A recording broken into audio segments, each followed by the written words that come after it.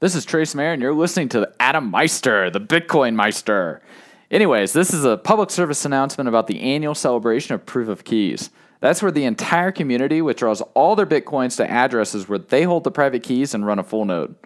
So visit proofofkeys.com to learn more about why and how you should participate. And please make a small change to your Twitter handle to show your support. Thanks.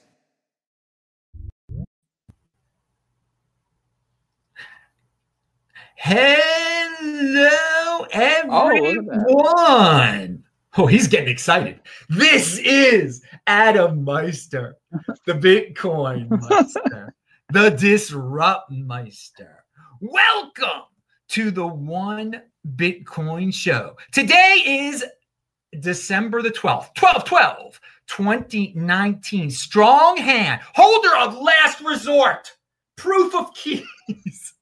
Oh, man, this is your home of Bitcoin insider information, and we've got the apex predator here. He's offended by selling. He is Trace Mayer. Welcome to the show. You were impressed by this Jitsi thing there, or I guess you were. I don't know. You had a happy side. Yeah, thanks so much for having me. Thanks so much for having me. We're going to have some fun tonight.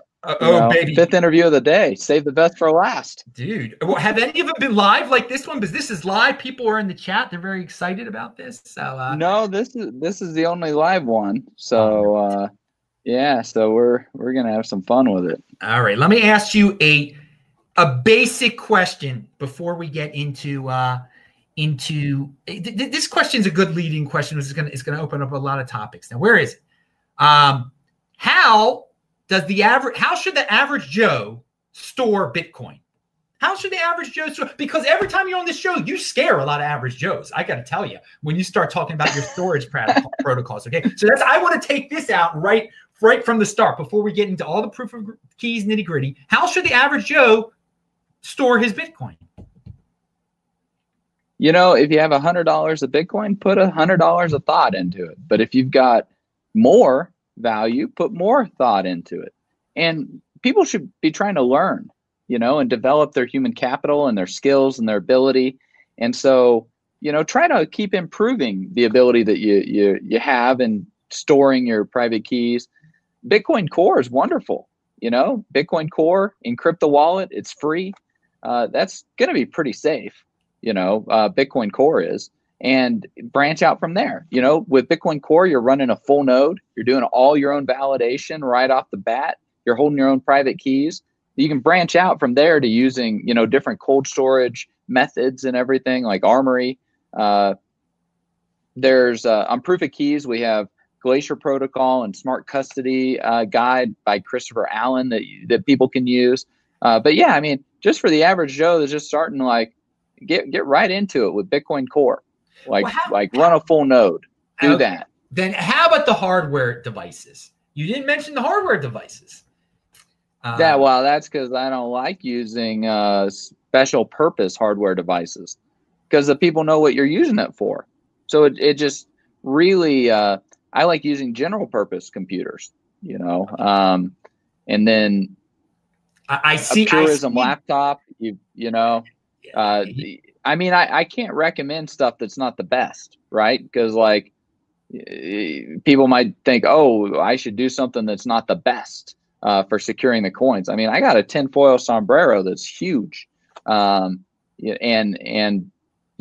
just seen so many of my friends get wrecked really bad because they've procrastinated or they've been just ignorant or lazy on how they should be storing their keys. They haven't put in the work. So, I mean, you're not gonna get shortcuts from me, but maybe Bitcoin Core and then move out from there. But Bitcoin's serious and their consequences. And when you lose those Bitcoins, it's painful. Now, I want to say something about the average. I mean, the average Joe isn't too worried about people knowing he has a hardware device for a specific purpose. I mean, he should be. He should be. He should be. You're saying you should say, okay, there you go. The average Joe, in your opinion. Think about this. You're buying a Bitcoin specific piece of hardware off of Amazon. They got your shipping address. You shouldn't your ISP. do that. You shouldn't buy it off of your Amazon. ISP. your ISP knows that you're using Bitcoin with the traffic and the ports. You're connecting to Trezor or Ledger's server in order to query the balance of your Bitcoins. You're not even running your full node, so you're trusting them to tell you actually have Bitcoins or not. And you're giving them all this data that they probably turn around and sell. And even if they don't sell it, they're a giant honeypot to get hacked. And then a hacker knows that you've got Bitcoins and balances, right? Yeah. So, I mean, it's just a bad idea, in my opinion. Just run Bitcoin Core. At least that's gonna, that's really been built to try to minimize data leaks and privacy leaks and everything like that. And then you can move out and use more advanced stuff like a satellite with a computer that's never touched the internet. Then you've got to, then you're really doing it right. Not even your ISP knows that you're doing Bitcoin stuff. Like, how cool is that? Oh man, pound that! It's part of the ethos. It is. Pound the like button. I was going to say pound that like. Adam is trying to make people less scared, and I just made people more scared. So this is classic Trace appearance on the show. It starts out right away. Did you hear about the KeepKey situation that was recently? They had a. Oh yeah, Kraken showed you that's not very secure. Yeah. Yes. Kraken hacked the KeepKey, right? You were a Kraken fan yourself there too. I was a big investor in Kraken, and part of the reason is because they take security serious. If you don't take security serious, you're going to get wrecked in this space. All right. It's just a matter of time, So you need to have this adversarial way of thinking. Like, how are people going to steal my Bitcoins? People should be worried about that and be and figure out how to secure their Bitcoins in a way that they feel comfortable so that they're not having to worry about that. Yeah. Okay. Now I want to go back to the average Joe again, because I had someone, and I love proof of keys. I love this whole thing. I've been putting your little segment in my audio podcast. Everyone can listen to the audio podcast or watch here. Disruptmeister.com. Follow me on Twitter at TechBalt, TECHBALT. And by the way, Trace is linked to below, all proof of keys. But I had a guest on, and I asked him about proof of keys, and he's just like, there are so many average Joe type people out there that they lose more Bitcoin by trying to send it off of the exchange. And I thought about that. He says, there's got to, there has to have been so much Bitcoin lost from people not sending it properly, sending it to a Bcash address, doing all sorts of things.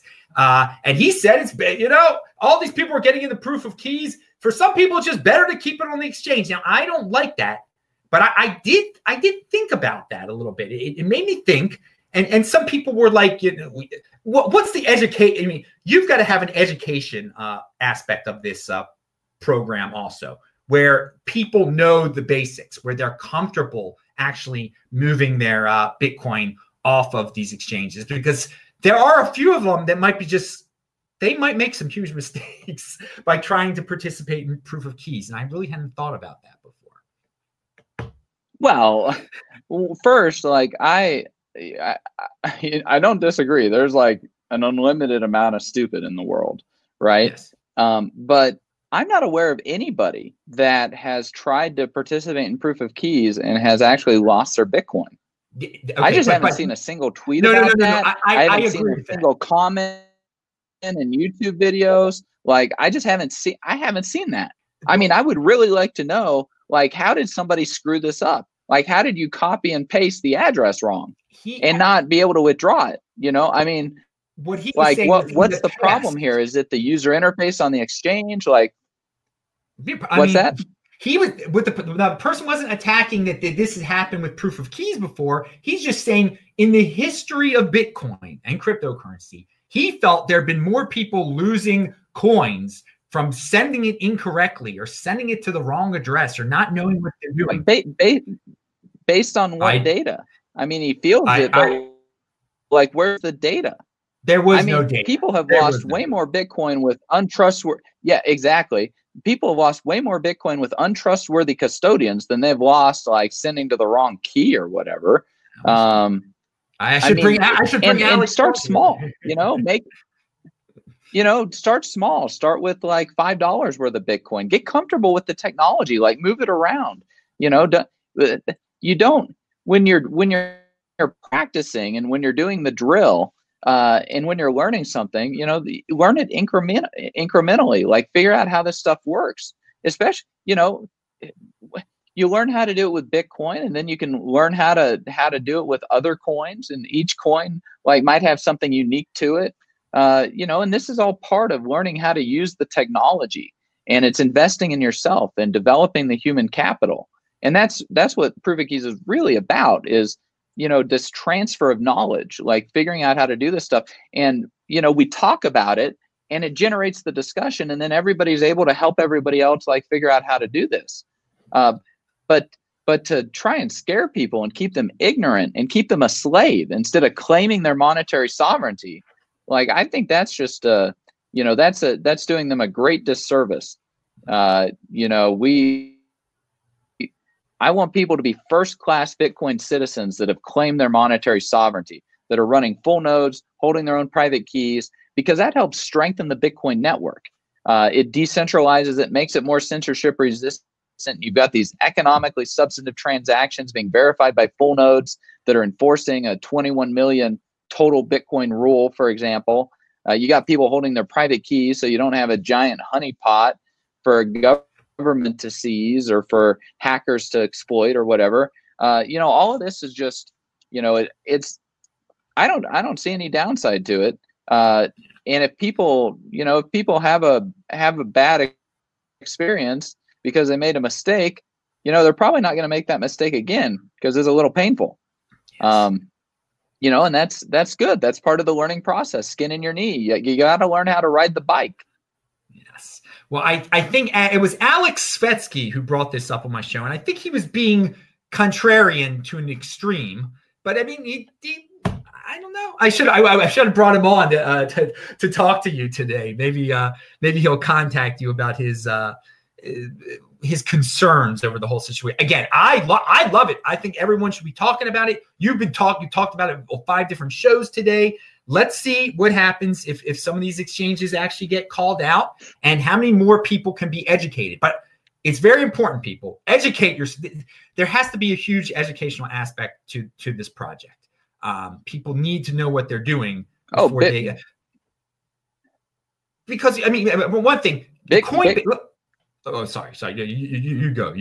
Well, I was just gonna say, Bitcoin's the great educator. I announced Proof of Keys last year. Quadriga CX failed. Cryptopia failed. Ouch. Hundreds of millions of dollars lost. I doubt there's anybody who lost any Bitcoins last year doing Proof of Keys. And Peter McCormick, who runs the What Bitcoin Did podcast, he had half a Bitcoin on Cryptopia that he'd completely forgotten about, that he went and got because of Proof of Keys, and he otherwise would have lost that. So just doing your couch cleaning and finding Bitcoins down in the cushions and getting them safe, that's another just incredibly important aspect of this. That is an interesting story. There are some old timers that maybe they think, I don't have any coins at exchanges, I'm better than that. And they forgot back in like 2013, they had something somewhere. So yeah, now it's time to clean those cushions. Yeah, that's a good idea. I like that. You do that every year, it's going to be less likely that you forget and have unclaimed property that ends up escheating to the state. Or you get some of these exchanges or whatnot that introduce a storage fee. And so they just start taking the Bitcoin that was forgotten there. Yeah. That's why you need to do this every year. You just don't want your Bitcoins eaten away or forgotten about or lost or whatever. It's and you learn a lot in the process, demanding the keys, proving them. Now, since this is going to be bigger than last year, let's talk hypothetical here, because again, there was someone in my comment section the other day that said, I don't think I'm going to move them off. I'm going to keep them at Coinbase, because if Coinbase went down, all of cryptocurrency would go. There'd be no more Bitcoin or cryptocurrency. Now, I corrected him. I said, that's out of the question. There's nothing that's too big to fail. Okay. There's nothing that could bring down all of Bitcoin or cryptocurrency. No single entity going away. But if dude, we already saw that with Mt. Gox. But that was Bitcoin. Okay. But that was 2013. It did, and now Bitcoin is a lot stronger than that too. But what would happen if Coinbase went down? What do you think would happen if Coinbase went down? You know, this is interesting because I put my tweet out about proof of keys last year, and 3 days later, Coinbase makes an announcement that they're going to be testing their cold storage procedures and moving a bunch of Bitcoins on chain. And then they moved like 850,000 Bitcoins the following week. You know, trying to calm everybody down, like, oh, we really have the coins, you know, and the keys. But you know, if Coinbase were to fail, a bunch of people who have paper Coinbase Bitcoins would now realize that they don't have any Bitcoin. And the people who actually have Bitcoin would realize that a lot of paper Coinbase Bitcoin that was suppressing the price because of the increased supply of Bitcoin no longer exists, and that their Bitcoin is now even more scarce. So, you know, I think it'd actually be a net positive for hodlers of last resort who have their keys and have their coins. Yes, that is. You know, like look at Quadriga CX, look at Cryptopia, look at Mt. Gox. Bitcoin price is way higher now than it was when we had Mt. Gox around. Yeah. Like bring on the failures. Like destroy all of that paper Bitcoin out there, buddy. Like, you know, to me, that's just phenomenal, you know, or, you know, let it stay there and let me keep buying real Bitcoin at the suppressed price and taking possession of it. Burn that. You know, I like to buy my Bitcoin cheap. Yes. Well, we all do. We all do. Well, those who value our wealth in Bitcoin, there's all sorts of other people that value their wealth in Tether and are just flipping back and forth. It's nonsense. But yes, burn the paper Bitcoin. Now, I want to talk about incentivizing people to participate in this. You had a tweet that was, I didn't think it was controversial, but some people like attacked you because of that. Talking about a proof of keys coin, maybe issuing a crypto dividend. I loved it. I loved it. I took it to a new level. I thought maybe someone's got some old altcoin. They can revive it by forking it off and airdropping it to Bitcoin holders that hold their Bitcoin on January the 3rd. I love the proof of keys coin idea. Have you given that idea up? I mean, you don't have to create it. I mean, anyone could do it. If someone actually did that, would you endorse or talk about it at least? Or what's your take on proof of keys coin? Well, I mean, my experience with the fork wars, you know, we didn't know what would happen with Bcash being the real Bitcoin, right? We didn't really know what would happen, but you know, these forks they're kind of tasty, yes. Especially if they have some economic value to them. So, you know, I don't mind them at all. I think they're great. And I also like the idea of having more species out there, you know, like diversity helps the ecosystem, makes it more resilient. And, you know, if there were some type of a proof of keys coin or, you know, some type of an airdrop or fork or whatever, that incentivized people to be holding their own private keys off exchange, I think that could exert some economic pressure on the exchanges, you know, because now you're creating this additional asset.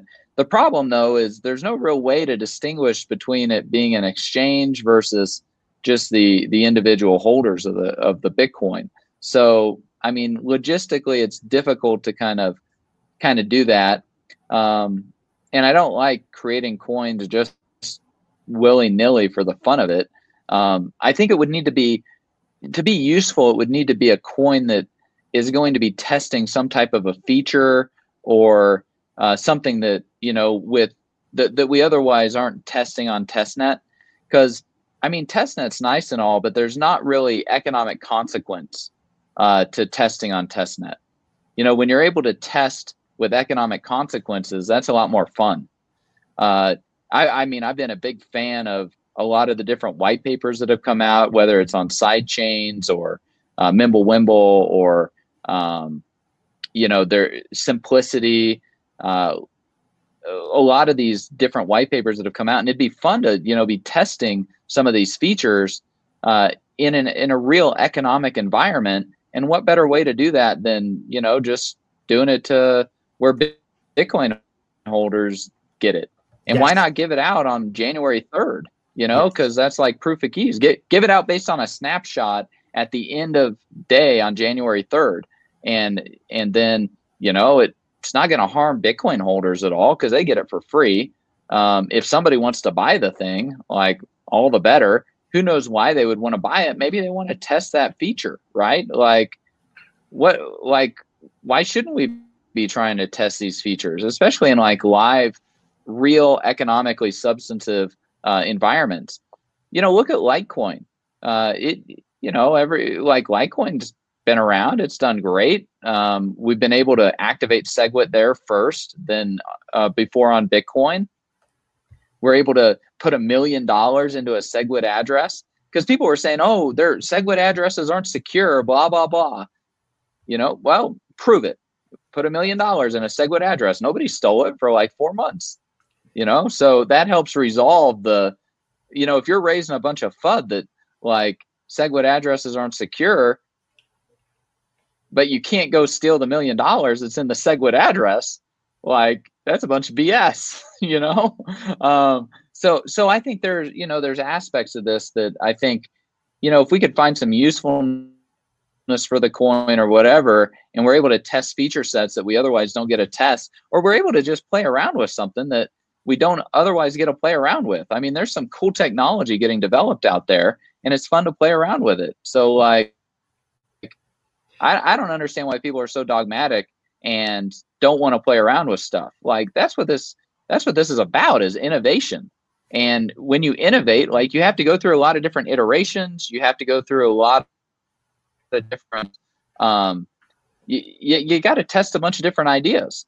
And so, and especially, as we move into this, opening up this new front in the war for monetary sovereignty, we had the scarcity front, that's Europe in World War II. And now we're opening another front in the Pacific. And that's going to be privacy, anonymity, fungibility. And at least I've been in this space for a while, and I've researched a lot of the stuff. And even back in 2015, I was banging the drum like, we need to remove the smell from Bitcoin. We need to really get some serious privacy stuff out there. And, there's no real easy solution. Like with the block size debate, the answer was very easy. But in the privacy, anonymity, fungibility debate, the answer is not easy. In fact, I don't even think there's an answer out there right now. So reasonable minds can differ all over the place on what the answer is.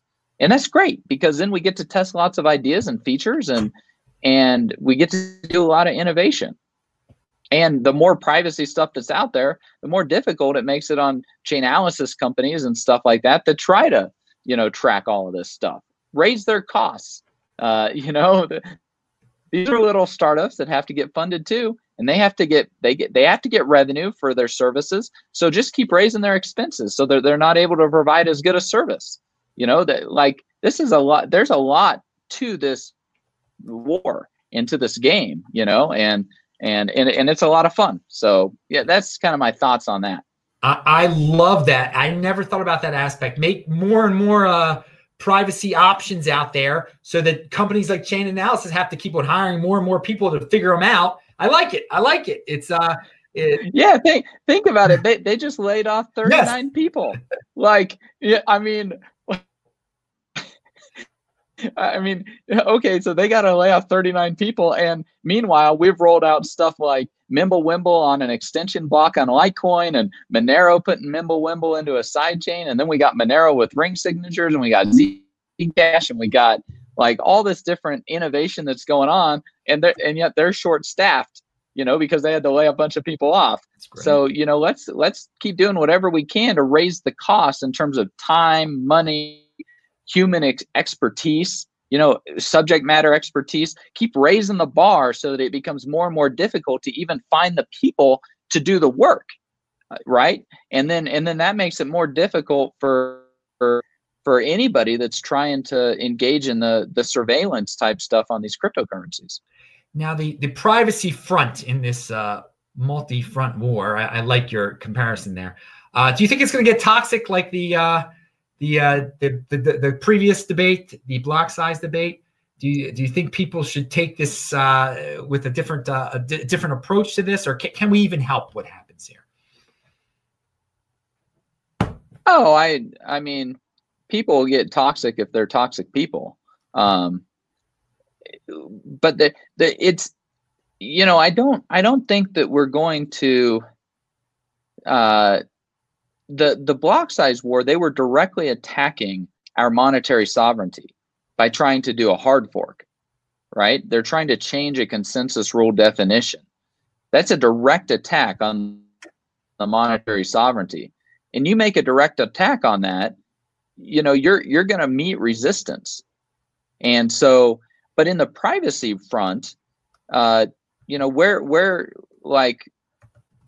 look, some of these solutions are not going to get rolled into Bitcoin anytime soon. And some will never get rolled in ever. Like Mimblewimble will never get rolled into the base layer of Bitcoin. It's just not very feasible to do that. And so, if there's a coin that does have Mimblewimble in the base layer as a feature set, why would that get toxic, right? I mean, maybe you could get some intra coin competition, but let the best ideas win in that case. If as long as we're being honest and doing science, and looking at this objectively and not because we are trying to shill our ICO or something, I think that we can have very productive discussions on trying to figure out how to get the best solution or solutions, plural, in order to have privacy, anonymity, and fungibility. And that's a sliding scale, depending on how much of that you actually want as a user. And sometimes you want a knife, sometimes you want a fork, sometimes you want them both. Sometimes you need an extra spoon and a plate in order to accomplish what you want to accomplish.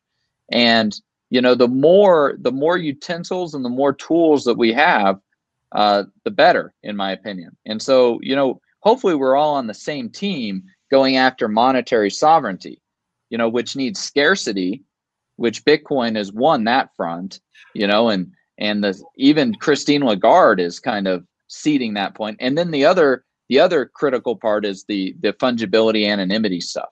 You were going to say? You said the scarcity battle is over.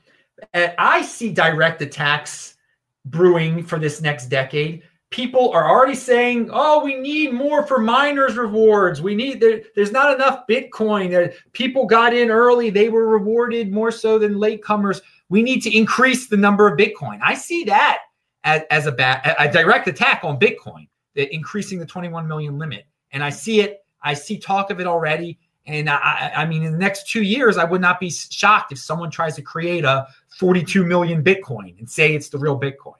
I see that as something coming in the next decade. Also, I don't know. Yeah, I mean, people have talked about that since the beginning of Bitcoin, yeah. Right? But that's not going to happen. It would be way easier to increase the block size than to increase the max number of coins. No. I'm not saying that. This is the thing.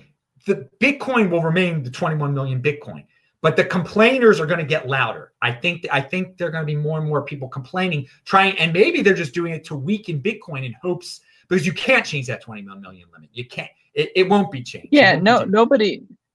No, but there are people that talk. I mean, I haven't run into anyone. Yeah, but I haven't run into anybody that's taken seriously that is proposing an increase in the number of Bitcoins.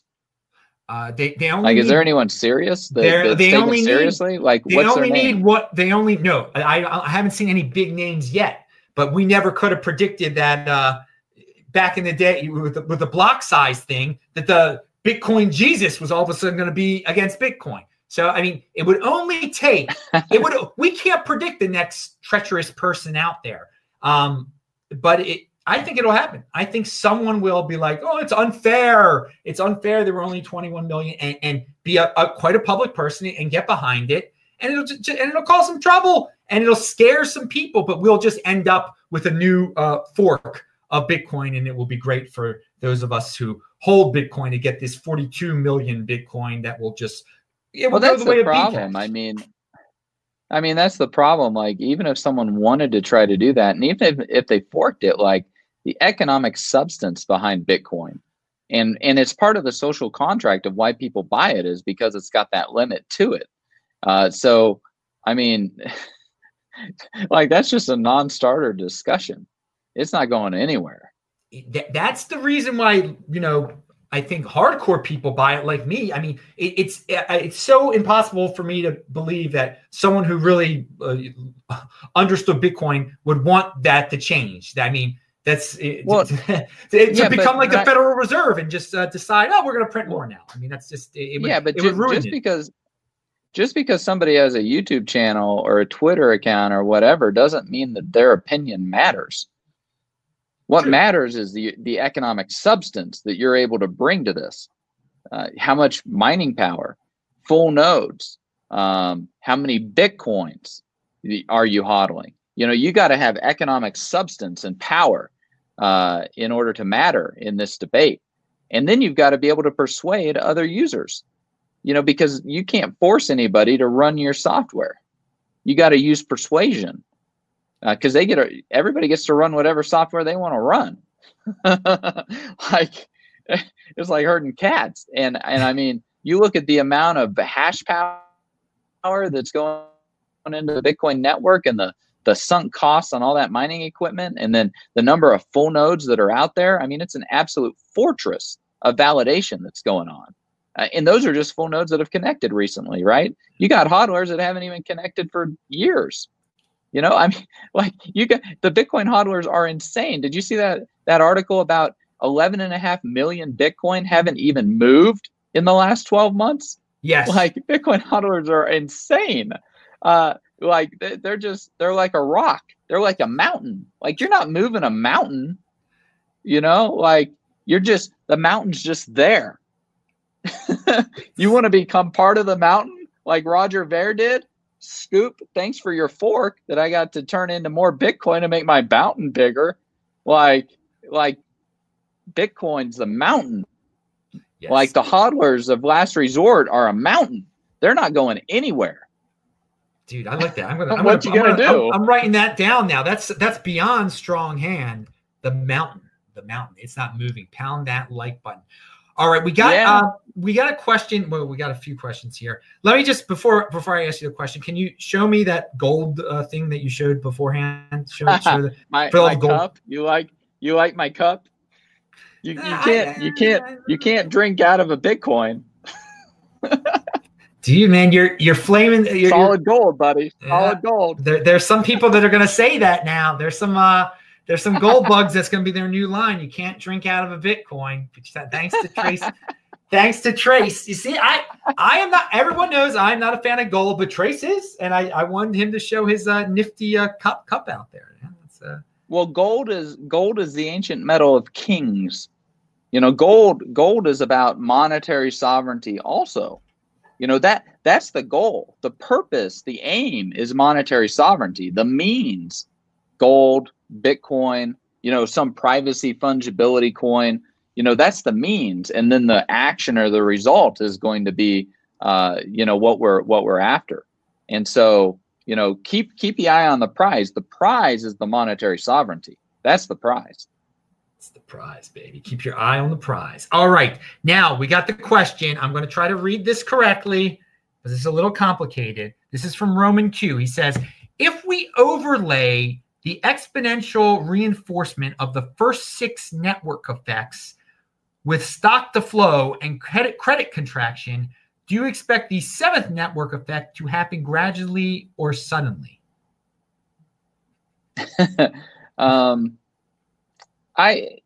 There's 7 billion people on this planet.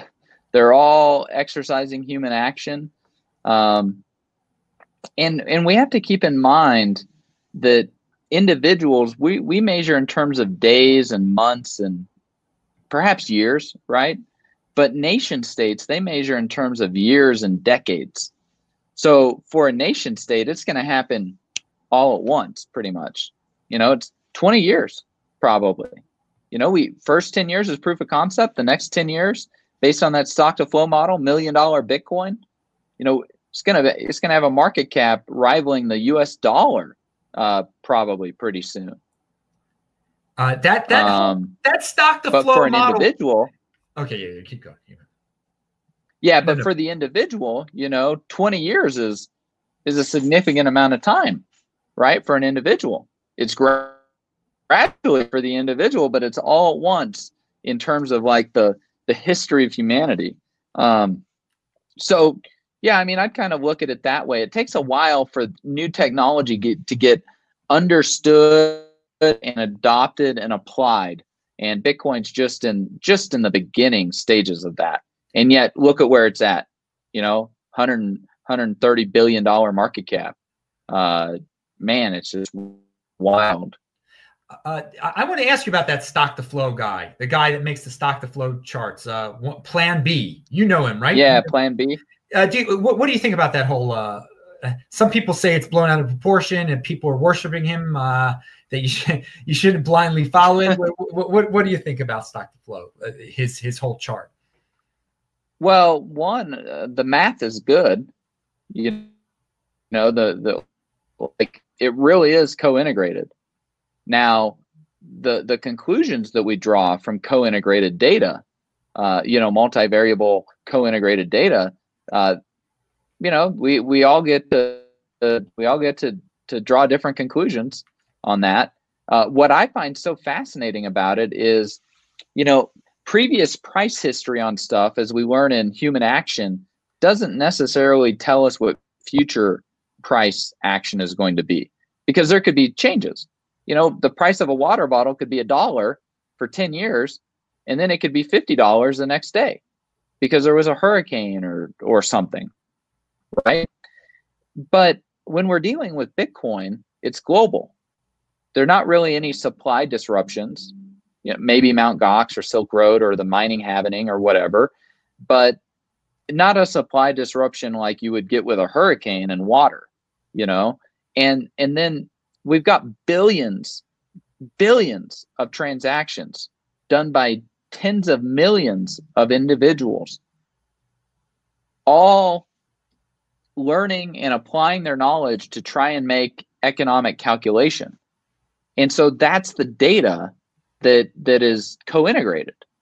So, you know, I make the argument with the 7 network effects and a lot of other arguments. We've got Saifedean with the Bitcoin standard. So we've laid the fundamental case out, and then Plan B adds, you know, some of the econometrics to it that help us see and maybe learn some things from large data sets of individual economic calculation, right? The pricing signals that we've gotten.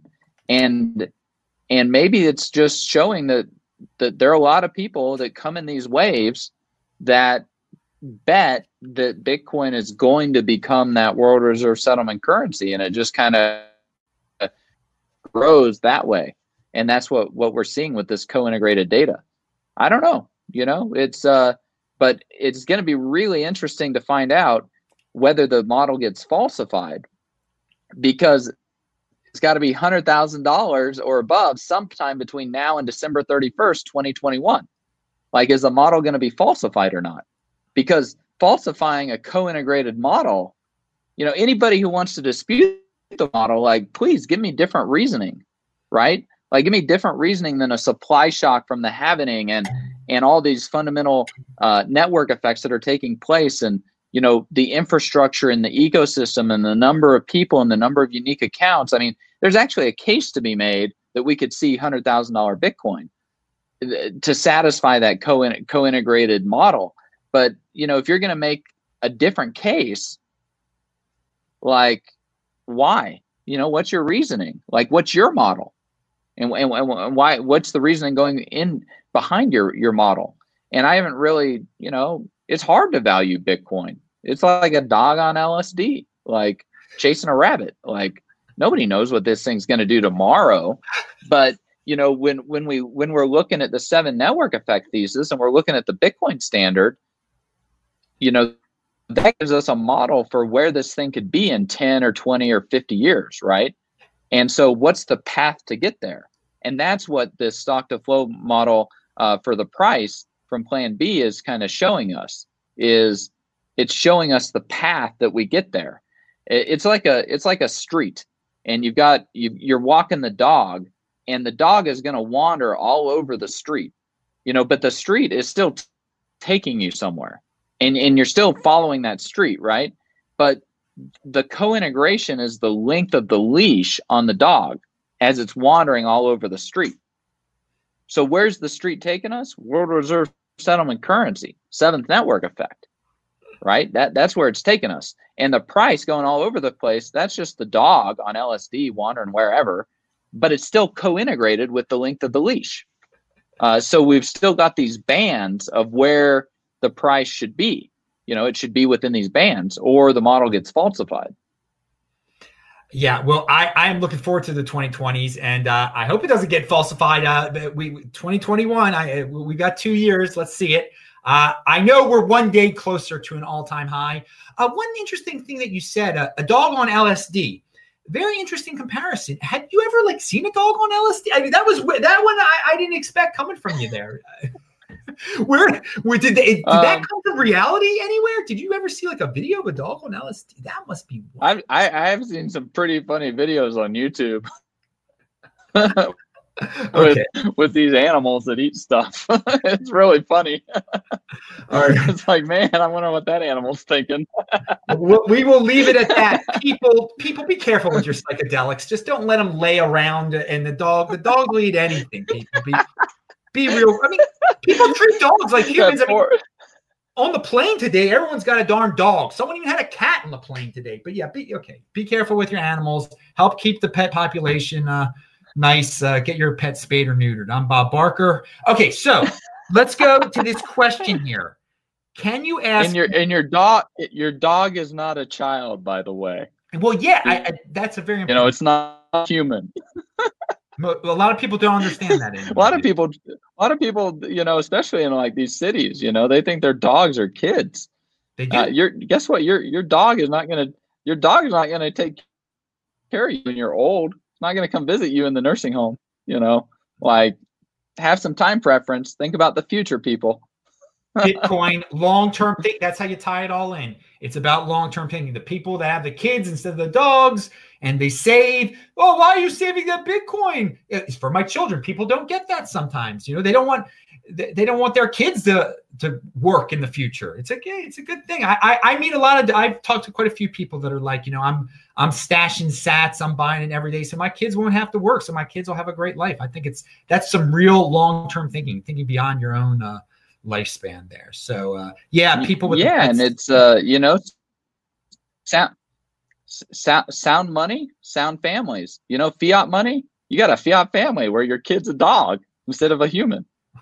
I mean, what a lonely existence, for real. We're going beyond Bitcoin here. We're going beyond. This is good stuff. This is like the Saturday show. Saturday show people beyond Bitcoin. Okay, we got to get to this question. This is a good question. Can you ask him what he thinks of Kraken's proof of reserves? Is that sufficient with being able to shuffle coins around? Oh man, gotta throw me the hard ball, huh? So proof of reserves, the last time that was done, I think, was 2014. So, that is what it is. Okay. I don't know that people should be putting much stock in proof of reserves. It's 5 years old. And they haven't done one since, and I was actually talking with Jesse about this. Things are a lot more complicated. The security situation at Kraken is more complicated. There's a lot more assets at risk, customer assets. And so they have to be bringing some serious security brain power and everything, and processes and procedures and multi-signature and geographic distribution. So, it's just a lot more difficult to run a proof of reserves than it was 5 years ago. But, Kraken hasn't done a proof of reserves. And I'm not going to be like Roger Ver saying I read some piece of paper that said Mt. Gox had the money. I haven't seen anything at Kraken. So, don't rely on me. Here's another Kraken question. Does Kraken have plans for implementing Lightning Network? I don't know, but they recently hired Pierre Richard, so and he's been doing a lot of Lightning Network stuff. I just saw a tweet. He went to Visa, gave a presentation at Visa today, all about Lightning Network from like 9:30 till 4 in the afternoon. I mean, must have been pretty serious. Visa must have been taking it pretty serious. So, you'd probably have to ask him or someone else there at on the team with deposits on like what's Kraken gonna offer. I mean, just offering Bitcoin deposits kind of gets the job done pretty well. So, what's the incremental benefit from all the tech resources that would go into implementing Lightning? I don't know. I think it'd be pretty cool, but I don't know if it's worth all the money and time.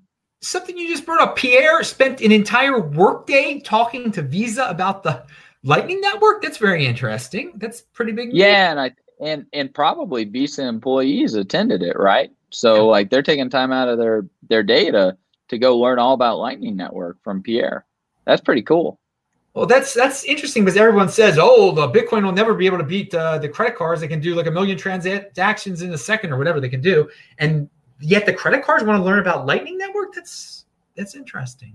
I wonder what that's. Oh man. I mean, if the credit cards, like, man, they could really reduce a lot of their fraud and other costs by becoming a Bitcoin payment processor, basically. That could be a great solution for them. And they'd want to partner with someone like a Kraken in order to be doing the exchanging, so that there's not that exchange rate risk. So, I mean, what we're seeing, Bitcoin's had its proof of concept. Now people are actually taking it seriously at these biggest companies in the world and looking at ways to implement stuff and actually learn about it and everything. The network effects are real, man. Like, there are a lot of hodlers out there, and they might want to spend some money on coffee, and they're going to have to use Lightning Network to do that because the transaction fees are about a cup of coffee, right? Yeah. So, because Bitcoiners can afford transaction fees. Now, we got another question for you. Ask Trace if Bitcoin Cash settled derivatives are good or bad for Bitcoin. I know what the answer to that is. I mean, I don't really like them, but they are what they are. And I mean, at the end of the day, more liquidity is better, in my opinion. And okay, so if they do end up suppressing the price, well, it's just paper Bitcoin that they've got. They don't actually have real Bitcoin. And so, if the price is suppressed, I like buying my Bitcoin cheaper. I don't really mind that. I'll buy Bitcoin cheaper, and then I'll demand possession of it. So give me the real Bitcoin and not the paper Bitcoin. So I don't think there's much to be afraid of with a Bitcoin price suppression scheme like there was with gold. Gold was just much more susceptible to censorship than Bitcoin is, because the cost to run a gold full node so high. But in Bitcoin's case, just proof of keys, demand the keys, withdraw your Bitcoins, and then you've got the real Bitcoin, not the paper Bitcoin. Leave someone else with the paper Bitcoin, like a Quadriga CX customer or a Mt. Gox customer. Just don't be one of them. Let's now we're tying it back into we've come full circle. Give us some more information about proof of keys. It's going to be January 3rd, but give everyone a little lowdown on it so we can tie everything up. So just in case people don't understand exactly what it is and where they can go, just they got it all clear right now. Yeah, well, first, thanks for helping support the initiative. I mean, it really is a public service announcement. Anyways, January 3rd, we celebrate our monetary sovereignty. Proofofkeys.com. We have a little countdown clock, a little honey badger running off with the keys, not your keys, not your coins. So you run your own full node, you hold your own private keys. It's really that simple. If you want your monetary sovereignty, then come and claim it. Otherwise just remain a slave. It's that easy. Yes. Wow. That I like that. I like that. Hey, I want since you brought up privacy beforehand, I want to go back to that real quick too.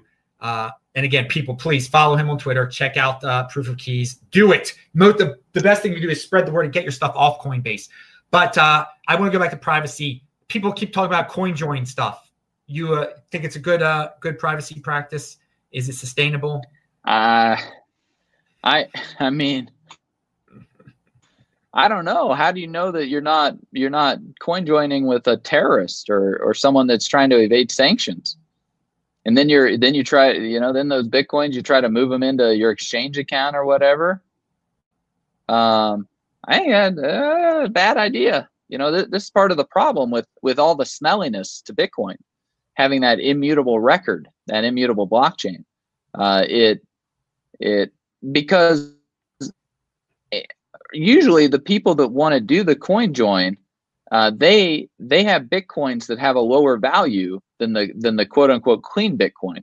And so they want to transfer value from the clean Bitcoin to the dirty Bitcoin. That's why they want to do the coin join. And so if they can find people that want to coin join for free, then they're able to get that value transferred to them, right? So, one, I think you're kind of giving up some value for free if you've got the clean Bitcoin. If you've got the dirty Bitcoin, then yeah, I mean, like, you want people to transfer that value to you. But that's why using CoinJoin on other chains, especially like Mimblewimble implementations, because all of those are CoinJoin by default. That's another problem is CoinJoining is opt-in, and so not everybody is doing it. And because of that, like, you have some problems. It's a lot easier to kind of find the 3 people that are wearing a mask instead of if everybody's wearing a mask, right? So, I just don't know that it's the best idea to be coin joining. It's a lot of brain damage to have your accounts shut down, especially when they've been AML and KYC'd properly and everything. Like, it's just a bunch of brain damage. And eventually you might find yourself blackballed from all the exchanges. And why'd you do that? Right? Like, what benefit did you get out of that coin join? Right? So, was it really worth the cost? And, I don't want any brain damage. So, I got my clean Bitcoins and I'm able to move them in and out of exchanges. And I've never had any problems from any of the exchange compliance officers. And I pay my taxes, and, I'm in a very defensible position, because I don't have to explain some transaction with a who knows who, right? Yes. I can't end this interview without bringing up one thing, because you've said this a few times now during the interview. Mimblewimble. You've said it at least 3 different times. Are you impressed? Well, that paper is amazing. Yeah, I mean, when that paper came out, and then I watched Andrew Polestra's presentation on it, and isn't that crazy? His presentation even now only got 18,000 views. It's like nobody's aware of this. And I think it's really cool. We got scalability, we got better privacy and fungibility characteristics with it. I think it's a pretty cool feature set that can get implemented. And we have so much stuff, whether it's Lightning Network or the zero knowledge proofs. Although I don't really like those because you can't have anything that risks the scarcity amount of the Bitcoin. But Mimblewimble, with the way it has excess values, we're able to we can prove that scarcity of the total number of coins. So, I mean, it really is some cool moon math. And, we're opening this new front in the privacy war. And I've been a big advocate for privacy stuff, even before Mimblewimble existed. Just because I'm not necessarily a fan of CoinJoin doesn't mean I'm not a fan of privacy and fungibility. It's just I don't think CoinJoin's the best way to accomplish that. Yeah, I gotta find that video that you say only 17. You say it's a great video. I haven't seen it either. Yeah. Mimblewimble Andrew Polestra. Okay. It's when he gave the presentation to the San Francisco BitDevs group. I'm looking. Hopefully, it'll be linked to below. All right, then let's see if there were any other questions here before we tie it up. Okay, no other questions. Everybody was very happy Very good. Trace, any final words you want to say about the project, or just the 2020s, or just, I mean, this is so exciting. We're entering this golden age decade for Bitcoin now. And there's so much, we couldn't predict what would happen this last decade. Who knows what the heck's going to happen this next decade? I'm really excited. Yeah, I mean, for real, like the 2010s were just amazing. Bitcoin came out. We took a beachhead with, with scarcity, stock to flow. We got that economic substance with $100 billion plus market cap on Bitcoin. What's the next 10 years going to be like? That proof of concept's kind of over. Now we're moving into the 2020s. We have the time, the money, the resources, the human expertise to open an entire another front in the monetary war on privacy and fungibility and anonymity. So we're going to be fighting in Europe, and we're going to be fighting in the Pacific, and we have the resources to do it. Freaking awesome. Like, it's going to be so much fun. And you're going to want to make sure that you hold the keys, like prove those keys. Make sure that be the sovereign, be the one that gets to choose whether or not those Bitcoins move, not the slave asking for it to happen. Proofofkeys.com, grow that monetary sovereignty spine, flex those muscles, prove those keys. All right, that's a good way that is a good way to end it. Have a strong hand. Well, thank you, Trace, for doing this show and for providing this service for everyone, spreading the word. Hopefully it grows every year. No doubt this will be the biggest one ever, because this is only the second one, but it's going to keep on spreading the word. People, check it out. I'll link to that Andrew Palester thing. I'm going to find that Mimblewimble thing and link to it below. But that's it, dudes. I am Adam Meister, and I flew from Baltimore to Tucson today, and I haven't slept very much. Remember, pound that like button, bang that bell button. Tomorrow is This Week in Bitcoin. JW Weatherman, BTC Benny, and Jeet are going to be on at 5 p.m. Eastern time. Who knows? Will it top the show? You never know what will happen here. It's the Wild Wild West over here. But thanks a lot, Trace, again. And bye-bye, everyone. See you Friday. Ciao. See ya. Thanks so much. All right. Let me stop.